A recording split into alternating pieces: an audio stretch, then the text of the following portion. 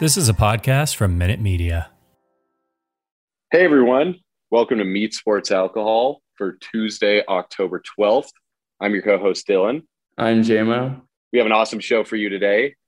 First, we have an interview with Nick Meyers. He's the host of the Half Street High Heat, a Washington National podcast.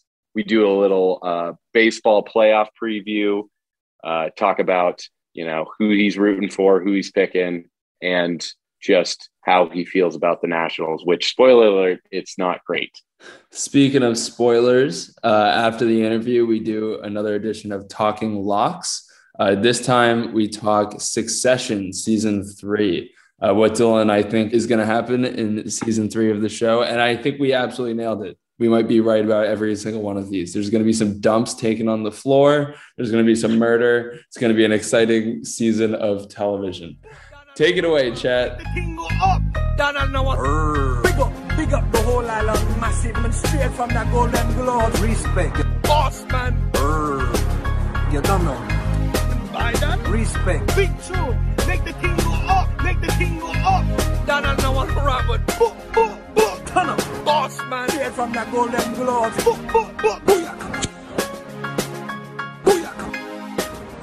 We now welcome on Nick Meyers. He's host of Half Street High Heat, a Washington Nationals podcast. Nick, thanks for joining us. Excited to talk some baseball with you. Yeah, thanks for having me. Glad to be here. Sweet. Well, my first question is, I've been talking a lot of shit about the Braves. I live in Atlanta, and I'm not a Braves fan. Is there any chance that they win the World Series in your mind? Because they looked pretty good today. The common, maybe not common sense, but common knowledge will tell you no, just because, they were 88 wins in a very weak NL East.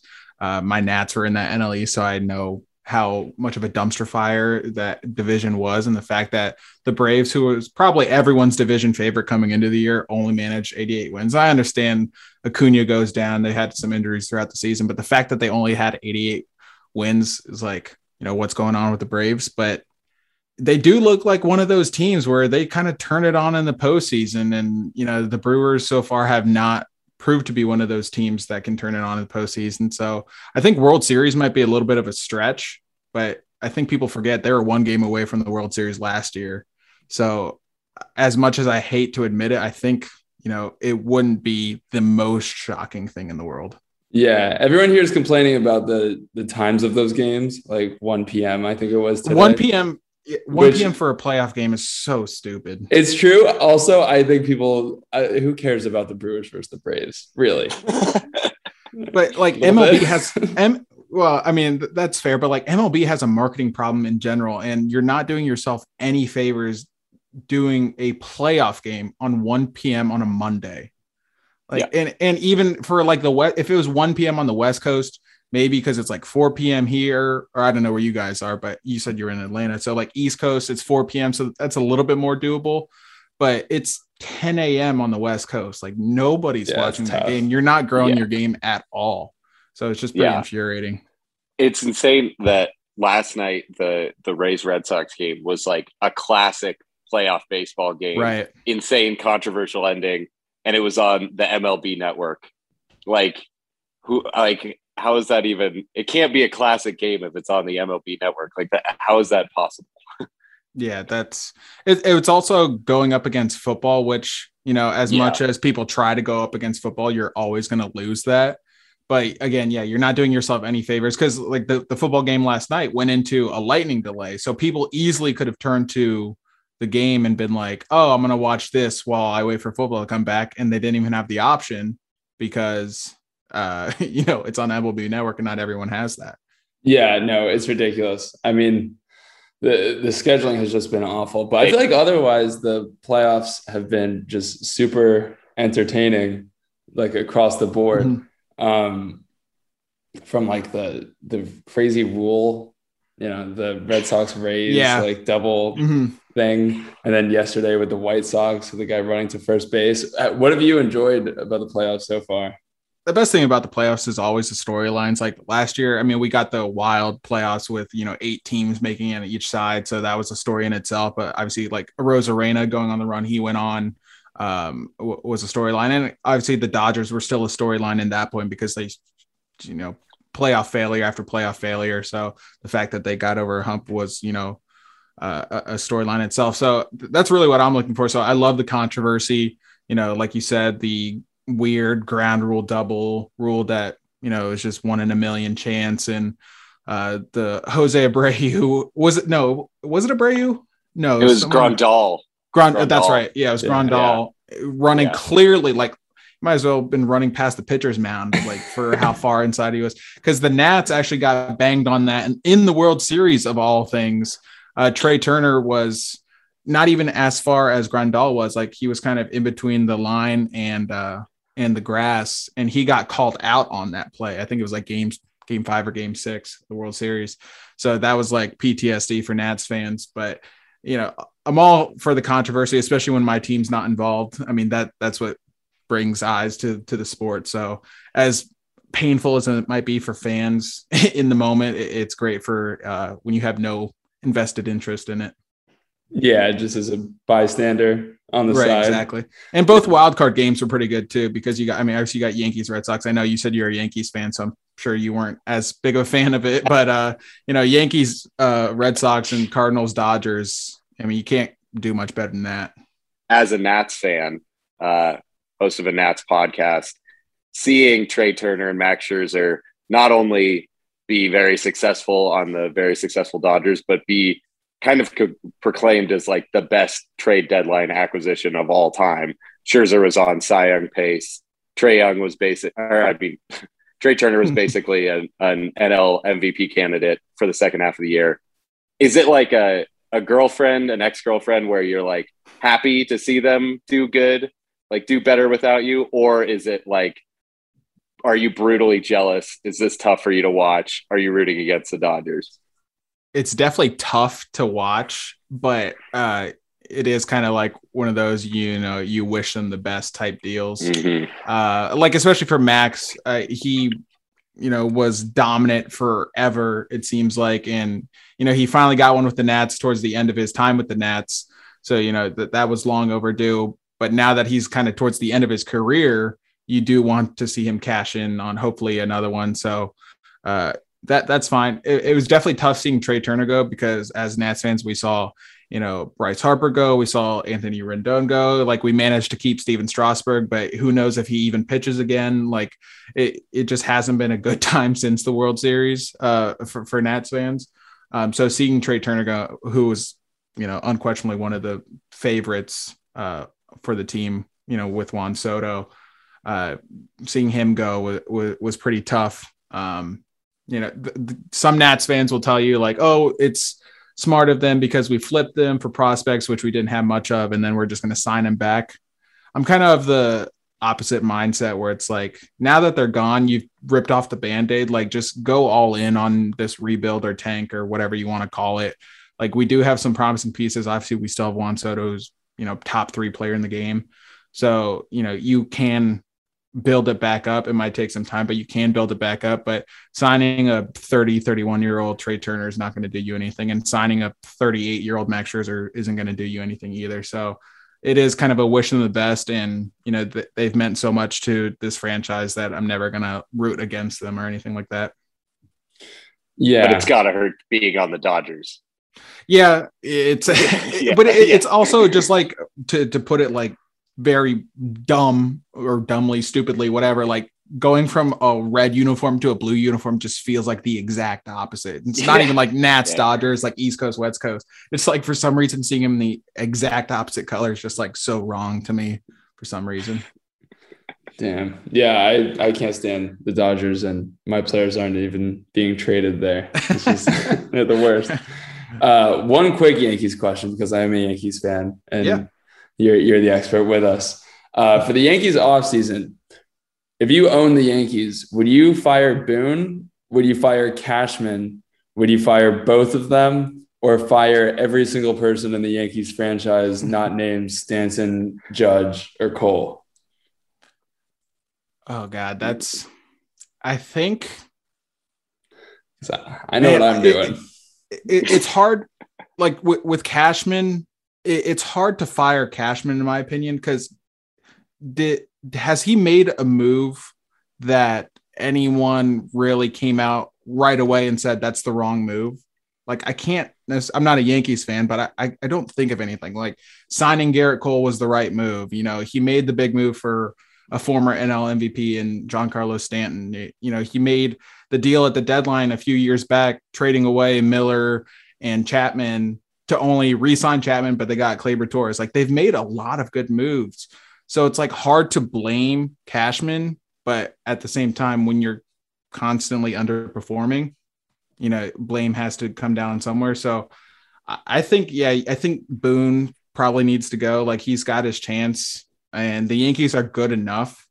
They definitely need more pitching. And it seems like every time the Yankees come up in a preseason or like spring training conversation, it's like, oh, when Severino comes back. I feel like Severino hasn't pitched in like 3 years as just from the outside looking in. So it's hard to depend on a guy like that. And then you're depending on a guy like Masahiro Tanaka, whose UCL was hanging on by a thread. And I don't even know J.A. Happ, and I don't even know who else you guys had behind your like ace, but signing one pitcher is just not enough. So maybe you blame Cashman for that, but it feels like that team should always be better than they are. And I guess that comes down on the manager, but Cashman's definitely on the hot seat too. He's had plenty of time to turn this thing around, even though he has a good resume comparatively to most GMs, but he's had plenty of time. You got to see results. Yeah, I'm probably with you on that. There was a hilarious Severino stat where in these playoffs, like in the wild card game, it was like Severino hasn't given up a run since early 2019 or something. Like he's thrown only scoreless innings for 2.5 years. I was like, you can't argue that. Yeah. I mean, it's results. Technically it's true. Can't argue with stats. Yeah. Right. I feel like if George Steinbrenner was still around, he would have fired Cashman a long time ago. Yeah. Don't you think? Yeah. I mean, he fired, it was Billy Martin. He fired like 4 different times or something like that. Yeah. Yeah. So he definitely would have done that. And, you got to respect it. It's like, what have you done for me lately? So it does seem like the Yankees aren't quite the Yankees. It feels like the Dodgers have kind of like replaced what everyone thought the Yankees were, or what the Yankees used to be like in the early 2000s or whatever. Granted, the Dodgers like do a great job of trades and their own prospects, so it's not quite like buying your World Series or anything like that, but it does seem like the Yankees have kind of like eased up on the throttle, or maybe players just don't want to go there anymore. Like it seemed like every big name free agent, once they hit free agency, they're like, oh, they're destined to New York. Like as Nats fans, we heard it with Bryce Harper when he was like his second year in the league. Oh, he's destined for pinstripes, like all this stuff. But it seems like unless the Yankees grossly overpay, people really aren't going there. Or if they get like a diamond in the rough, like they did with LeMahieu a couple of years ago. But it seems like people don't necessarily want to go there anymore. Like there's other options to go win a title other than the Yankees. Well, that was fittingly depressing. So somehow the answer I was looking for and the exact opposite answer I was looking for. Thank you. As Nats fans, I mean, it's been all depressing since the World Series. So it's like, I got to, share in the misery somehow. Yeah. But you at least have the sentence since the World Series, and that was 3 years ago. That's true. We can hang our hat on. All right, let's talk about especially in the analytics. I do have a question, not as a host of a Nationals podcast, but what you also do, which is being a pitching coach for young players. I've always thought about this. How many kids do you coach that think they're throwing just a ridiculous like curveball or slider, but are actually just throwing the ball slower and it's not really curving nearly as much as they think and it's just dropping a little bit? Does that happen? I would say a lot, because I coach at like 12. So I coach like a 12, 13, 14 year, like I'll follow them all the way up. And then I coach JV baseball as well. So I'll get like, 14 to 16, but definitely with the younger guys, they're like, oh man, that's so nasty. When I'm like, if it's 10 miles an hour slower, right. Can we curse on this podcast? Oh yeah. If it's 10 miles an hour slower, right down the dick, like that's not a good pitch. Like, yeah, but you can't exactly say that to a 12-year-old either, unfortunately. But you get that, but then you get the kids where it's like, I've worked my whole life to throw a curveball like that. Why can you throw it naturally when you're, don't even know which hand is your right hand? Like it's unfair sometimes, but yeah, you do get some kids that think they're hot shit, but they're not. Just give Dylan and I a call next time that happens, and you come across a kid who just thinks he's doing gas and it's just terrible. Just we'll put them in their place. Yeah, gotcha. Exactly. Right. We'll be the bad cop to your good cop. Perfect. That's what I need. That's what I'm looking for. Makes my job easier. So I figured I would be remiss if I didn't get some White Sox questions in. I'm a White Sox fan. JMO's a Yankees fan, as we've gone over. My team is still in the playoffs, if not barely. And I don't know if you saw today, but Ryan Tepera, one of our relief pitchers, kind of very not subtly accused the Astros of still doing some sketchy stuff in terms of potential sign stealing, whatever it might be, just based on the fact that they were missing a lot more pitches when they were away compared to when they're at home. How much validity do you think that has? Do you think that's all just kind of the heat of the moment, or do you think, do you think he's fair in his criticism there? I mean, it's hard to completely dismiss it just because of the history.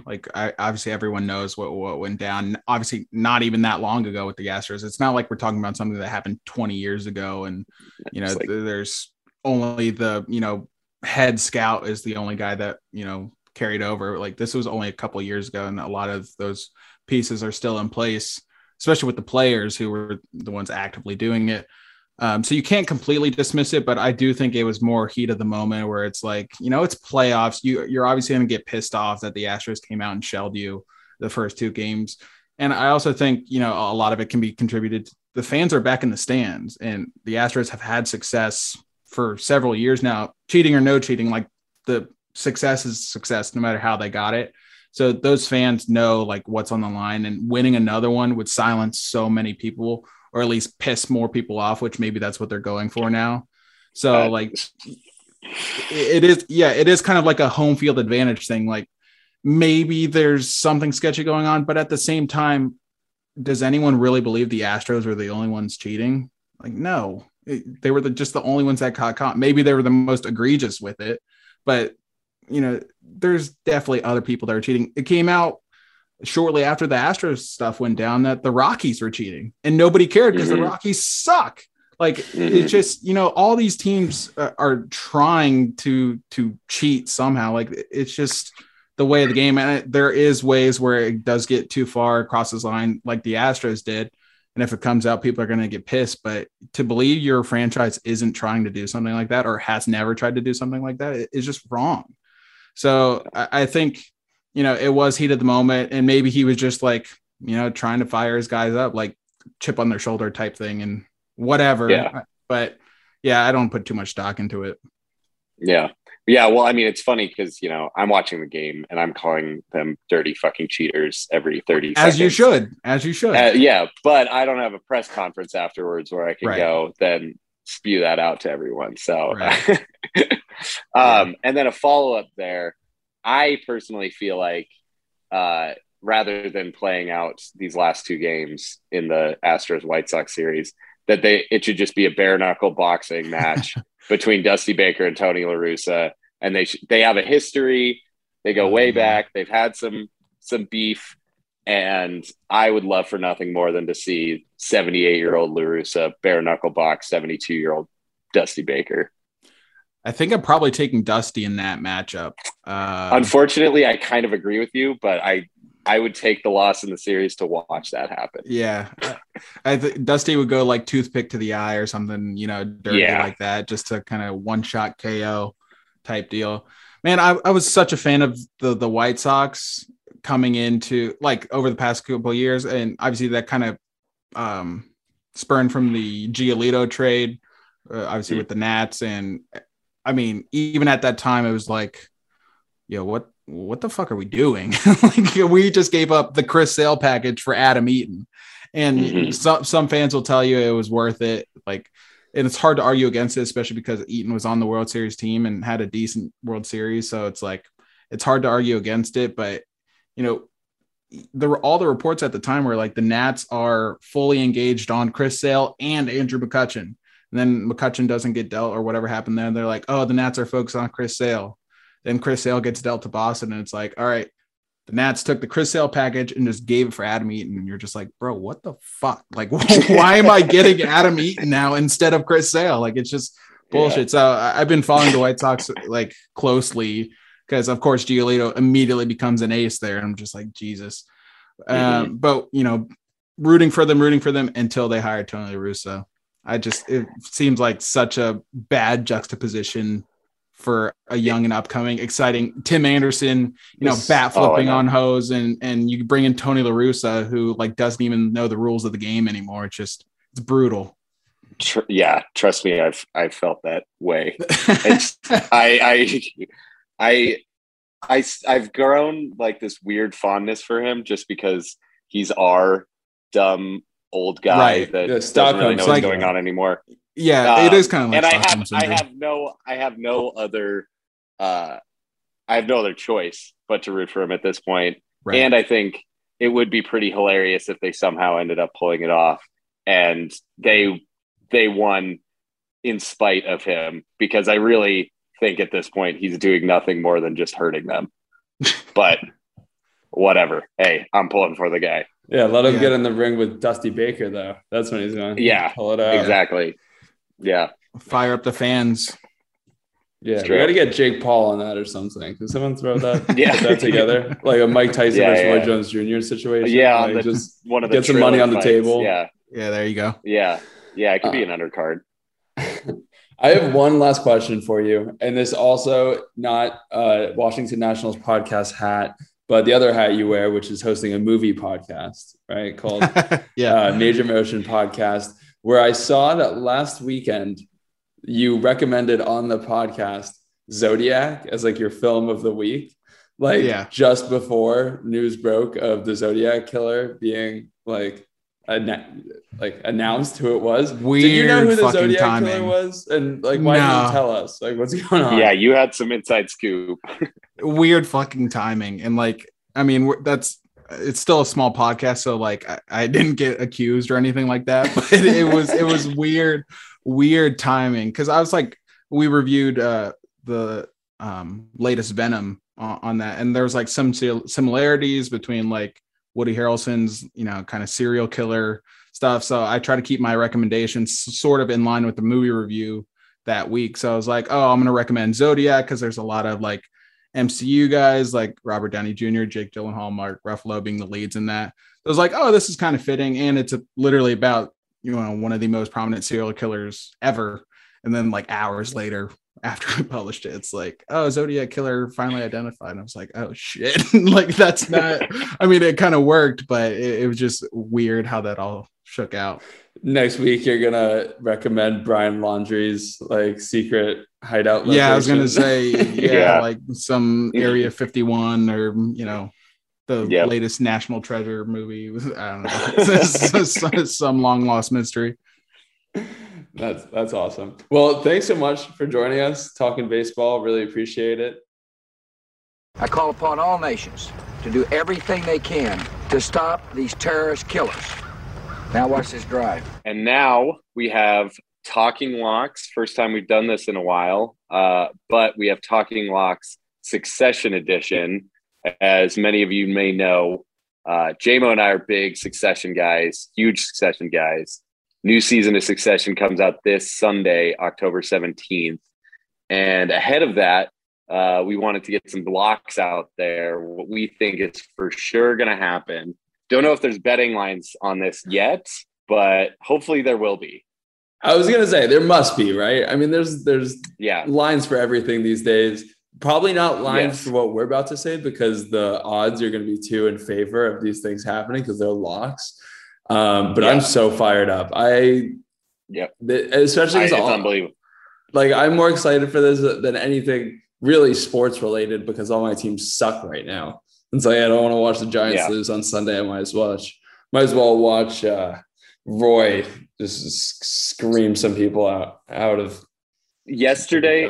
Yesterday was maybe my most stressful sports day I can remember in a while, with the Bengals-Packers game being just a heart attack on top of a heart attack with a million missed field goals and a million stupid coaching decisions, into the White Sox game, which was like a 5-run comeback for them. And I just the whole time was like, man, next Sunday when I can just watch Succession and I just know it's going to be a good episode. There's not stress and anxieties. It's just a show. It's a scripted show. It's the peaceful aura of corporate warfare and family turmoil. That's what I need really to calm down. Bingo. Yeah, somebody else's pain and suffering, specifically the bourgeois. Yes. All right. So what's your first lock? Season 3. First lock is everyone knows the bit of also if you don't watch Succession, or I feel like I'm going to make a lot of specific references to the show and maybe spoil some things on accident. So if you haven't watched and plan on watching, I don't know, don't listen to this. Anyways, as we all know, the Roman and Jerry relationship was heating up in season 2, the weird mom-son situation thing that they had going on. Yeah. So I think it's going to escalate. They're going to get to a point where they're about to do the nasty, and Shiv is going to walk in on them, and it's going to be really weird and cause this whole weird, awkward sexual tension for the rest of the season. And Shiv's going to have this weird dirt on both of them. Okay. Yeah. I can see that happening. Yeah. That whole thing, it's weird. It's so weird. It's so weird. Talk about the show not being stress-free. Whenever that stuff starts to happen, I'm like, oh Lord. Oh, it sends like shivers throughout my entire body. But I feel like the show's creators, nice. Yeah. I feel like the creators of the show like doing that. They like making it like they throw in unnecessary sexual content from Roman, like the jerk off scene where it's just like they're trying to gross you out. They're trying to fuck with us. Yeah, right when you said that, I almost asked which one. I'm like, there's the jerk off. Yeah, there's so many, but that one was like they didn't need that. There was parts of that they certainly didn't need, and yet they put it in. So all-time hard show to recommend to someone. Like, I love the show, love it so much. Yeah, like I tried to get my dad to watch, and I'm like, I don't want to be accountable for the disgusting things that you're gonna watch. Like, I just like the show. I just told my mom she wouldn't like it when asked. Yeah. Fair enough. Well, I can see that happening. I had something similar but less specific, also involving Shiv and ruining things, is that I feel like Tom is going to get just absolutely ruined.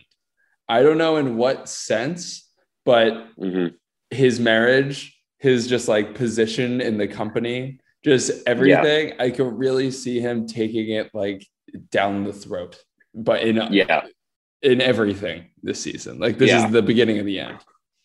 Yeah. See, I totally agree. That actually even sets up one of my other locks, which I feel like yours is more of a metaphorical to my literal, but I feel like someone's going to die. Oh, like God. I feel like they kill off characters, or like their idea of killing off characters is them just like total fall from grace, lose their job, lose their whatever, blah, blah, blah, all that stuff. I don't know if they'll actually like literally kill someone, but my lock was someone's going to die. Well, that perfectly translates into another one I had, which kind of makes me think maybe we should have checked each other's before this, because my exact lock was that Kendall's going to murder someone. Again. Whoa. Murder someone. I don't mean like I guess I did forget about the guy that Kendall murdered. He was just a side character though. So that's what I was going to say. I guess my thinking was a more real person, like a more real character. Yeah. Well, but that's the thing though. I'm just going to tack this on to my prediction here. My lock is that it's not going to be like involuntary manslaughter. Like it's not going to be like some accidental thing that happens. Like Kendall's going to be murder. Go out and murder someone. Like, okay. Yeah. I don't know if it's going to be another one of the main characters. I could see it being like, another company that they're like trying to acquire or something like that. But Connor. Yeah. Nice. Well, that's a good one. I feel like we're pretty aligned here in our general thinking of our season 3 predictions. So this third lock is. Are we gonna say the exact same one again? Go ahead. But what if we say it at the same time? All right, let's do it. Okay.